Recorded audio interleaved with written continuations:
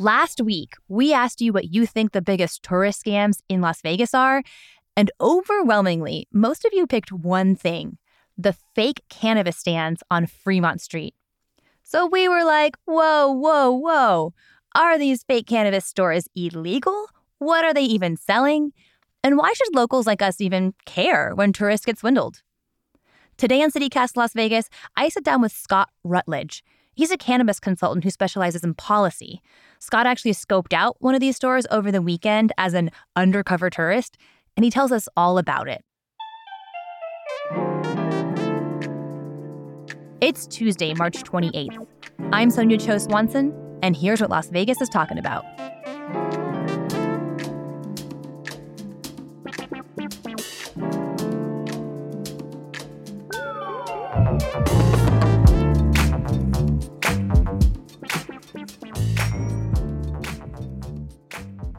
Scott, welcome to CityCast Las Vegas. Good morning, Sonia. Thanks for having me. Yeah, for sure. Well, when we put out our call, to our listeners and readers in the newsletter about what they thought the biggest tourist scams were, you wrote into us, actually, thank you very much, and told us that you felt like it was the fake cannabis stands on Fremont Street experience. Tell us why. I mean, there's a couple of levels to that. Number one, I have friends who've been scammed. Oh, no. And that was part of the reason why I sent that email. And then also because I work with the cannabis industry and we work so hard to present the industry as this well-regulated, trustworthy business. And then you see a business like the one on Fremont Street, and it kind of pissed me off. I'm not gonna lie. It's aggravating because the fact that they are allowed to exist and take advantage of tourists who a lot are coming to Southern Nevada to perhaps consume cannabis, and they're getting sold fake weed. So Totally. Wait, tell us about the friends. What happened? Can you tell us their stories? yeah, it's an old friend of mine, and I dropped him off on East Fremont Street because I would never drop a friend off on Fremont Street under the experience. But he wandered over that way, and I had to go to a meeting or something. It was this past summer. And then I picked him up at an agreed upon spot, and he showed me these pre-rolls, and he had smoked one. And he said, "Hey, you didn't tell me there was a dispensary on Fremont Street." I'm like, "There's not." He's like, "But I went to one," and he explained to me that it was bunk and that he didn't get high. And I said, "That's because you didn't buy cannabis. You bought hemp, probably." Do you know how much those places are charging for, say, like a pre-roll of non-actual THC cannabis? So I went down on Saturday in preparation for this discussion because I hadn't seen it myself. I was aware of it. I've seen photos.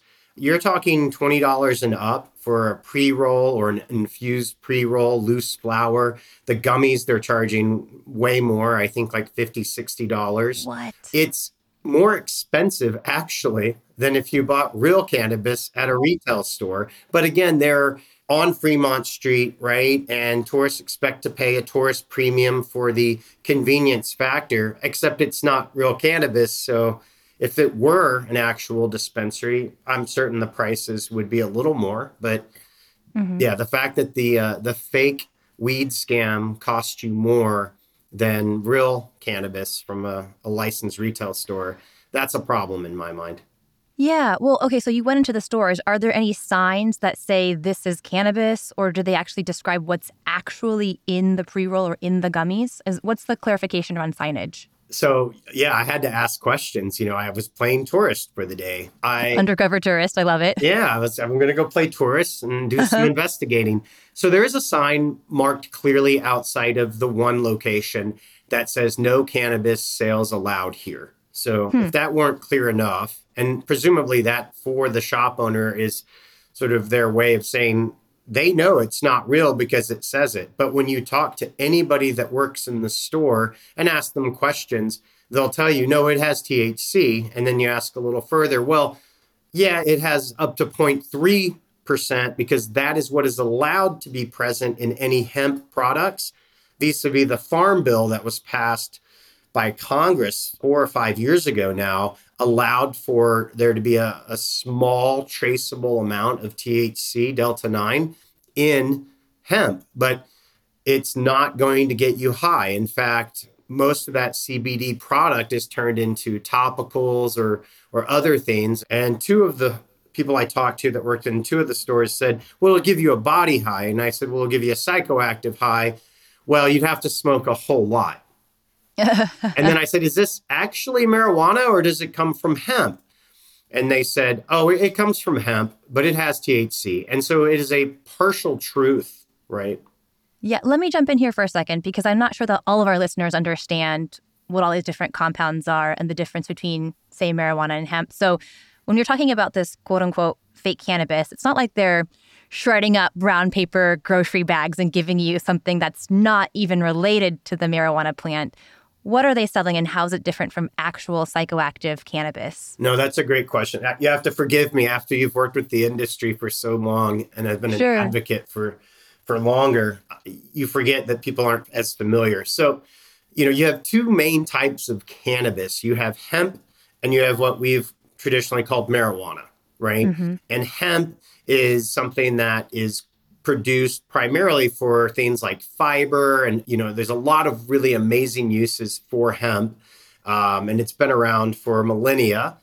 So hemp, because it is related to the cannabis that we all think of sort of colloquially as weed or marijuana, it does have a small percentage of THC. It can actually have a larger percentage depending on what type of hemp plants you're growing.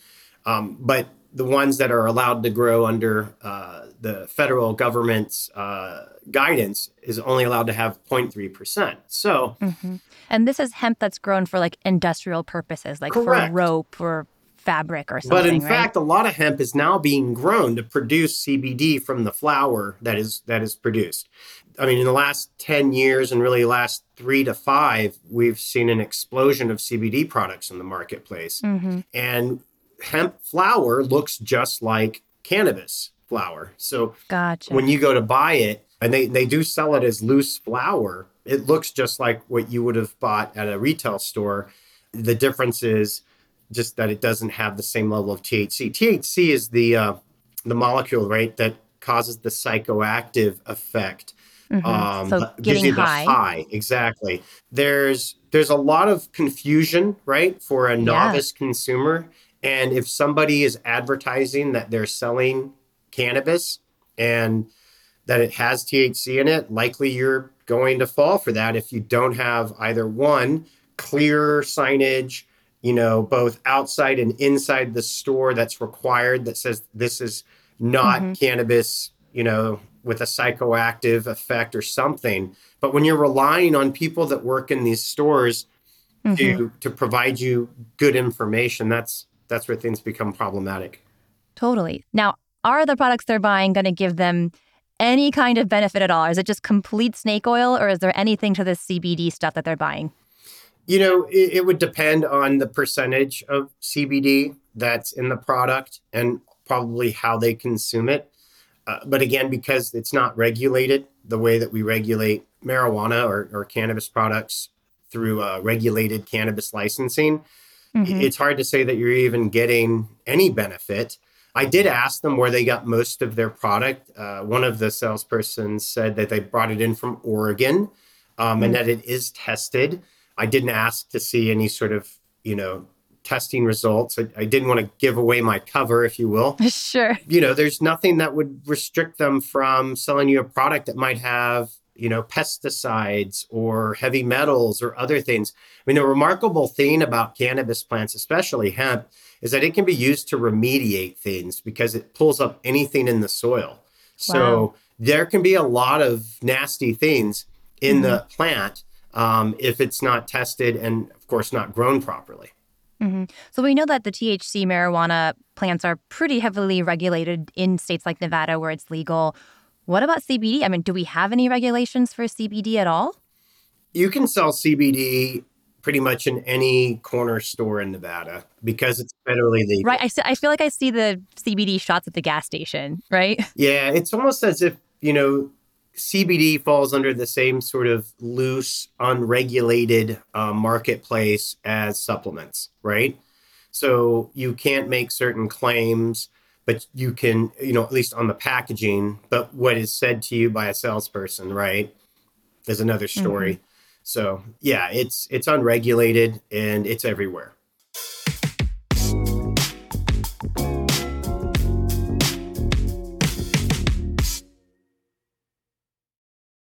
So just to take a step back here for a second, when we're looking at the storefronts of these quote unquote fake cannabis stores, can you describe what you're seeing and what a reasonable tourist might think just from what they're seeing at these stores? So, they generally advertise with a green cross or a large cannabis leaf. Both of those are indicators that I'm going to go buy cannabis. And then they display it the same way you would see it displayed in a retail store that sells actual cannabis products. The glass case, they've got the loose hemp flower in the little containers that are see-through so you can apparently look at it and see for yourself.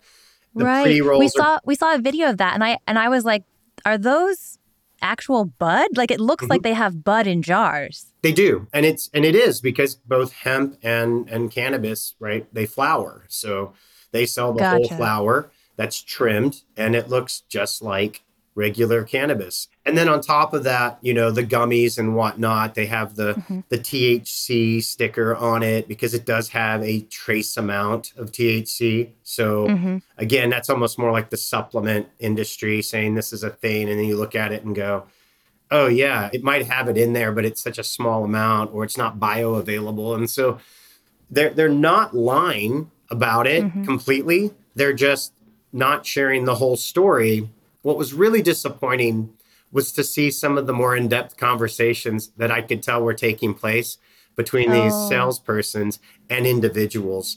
And okay. then really disheartening that they might walk out of there having spent a couple of $100s, right? Uh-huh. If it were a novelty and you were spending $5, that's one thing. But when they're Uh-huh. charging the prices they're charging, it feels really dishonest. Well, let me ask you this because misleading marketing is certainly disappointing, but it's not always illegal. Like I think about like sugary sports drinks, right? And they're like marketing themselves as healthy beverages for the active, fit athlete. And you see these athletes in the commercials like drenched in sweat, guzzling like a sugary drink. And it's like health food. And then you look at the label and it's like 100 grams of sugar per bottle. I mean, that's misleading marketing, but it's not actually illegal. Are these cannabis stands doing anything actually illegal? I'm not an attorney, and I couldn't tell you if anything that's happening in those businesses is illegal, but I can tell you that it doesn't feel right. Why not? Because, one, if Nevada is going to continue to promote itself, and specifically the city of Las Vegas as being a cannabis destination, not only with the retail stores, but with the opening of lounges coming soon, right? Mm-hmm. If we give tourists an experience that is not what we said it was going to be, right? And it's because the city has to, they provide the business license for this business. So we're basically saying it's okay for them to be there and we're okay with what they're doing.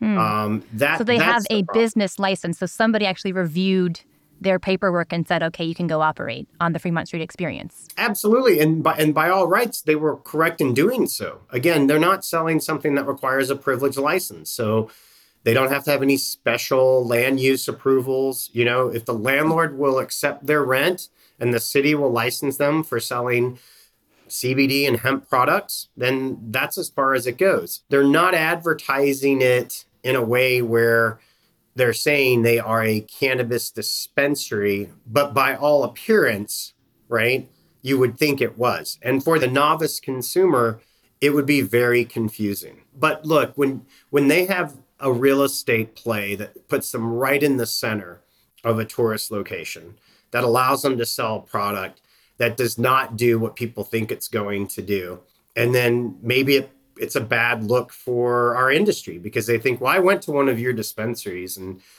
I didn't buy something that was any good. Right. Okay. So last question then. What do we do about it? I mean, whose responsibility is it to regulate these storefronts? Do we need to start thinking about regulating CBD? What's the next step here? It's tough because I don't think we should overregulate things, and I'm not so sure that there's any course legally to close down those businesses. I think what will probably change it, quite honestly, is when lounges are open And as we look to continue to update and improve the rules for our legal cannabis businesses to Hmm. allow them to provide product, either again, maybe in the future it's delivery to a hotel room or Sure. something. But the only way you really, I think, eradicate those types of businesses is to change consumer behavior. Hmm. And our legal cannabis industry is really hamstrung at times in order to do that because of the number of rules, you know. Yeah. And in any other marketplace, you might be able to say, well, we're gonna change the way we do some things, but in this case, we don't always have all of those opportunities. Can I just make a proposal, Scott? I Yes. think we need a Carrot Top PSA at the airport as you go through security. I think a PSA at the TSA check would be great if we could get the airport to ever mention the word cannabis besides on the sign that says you cannot, have that here.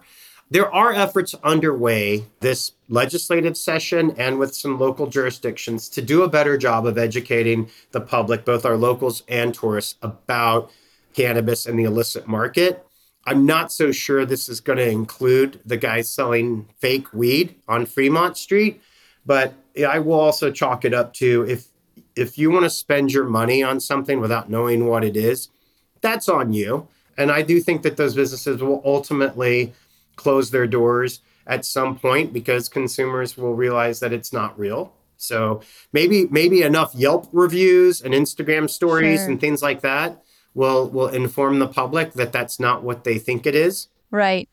Well, Scott, thank you so much. This was really enlightening. I hope that our listeners gain something from this. Maybe some tourists who are listening are going to learn something from this. And Carrot Top, if you're listening, do the PSA for the people. Do it for the people. Right. Thanks so much, Scott. Thank you, Sonia.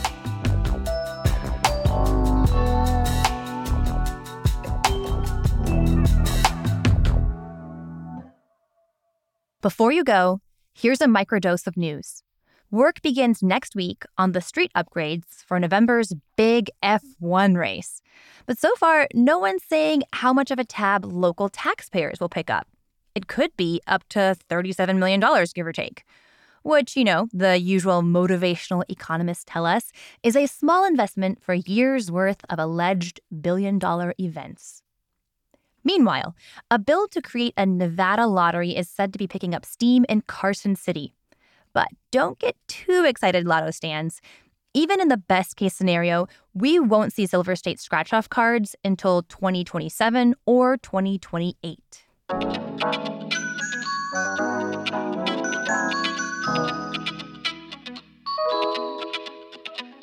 That's all for today here on CityCast Las Vegas. Special shout-outs to Scott Robin, Danny Baranowski, our very own David Figler, and all the folks on social media who pointed us to the Fremont fake cannabis story. Did you learn something new from this episode? Or was it just a lot of fun? Then send it to a friend. If you love the show, help us grow. Then rate the show, leave us a review, say something nice if you don't mind, and subscribe to our amazing morning newsletter. We'll be back tomorrow morning with more news from around the city. Take care.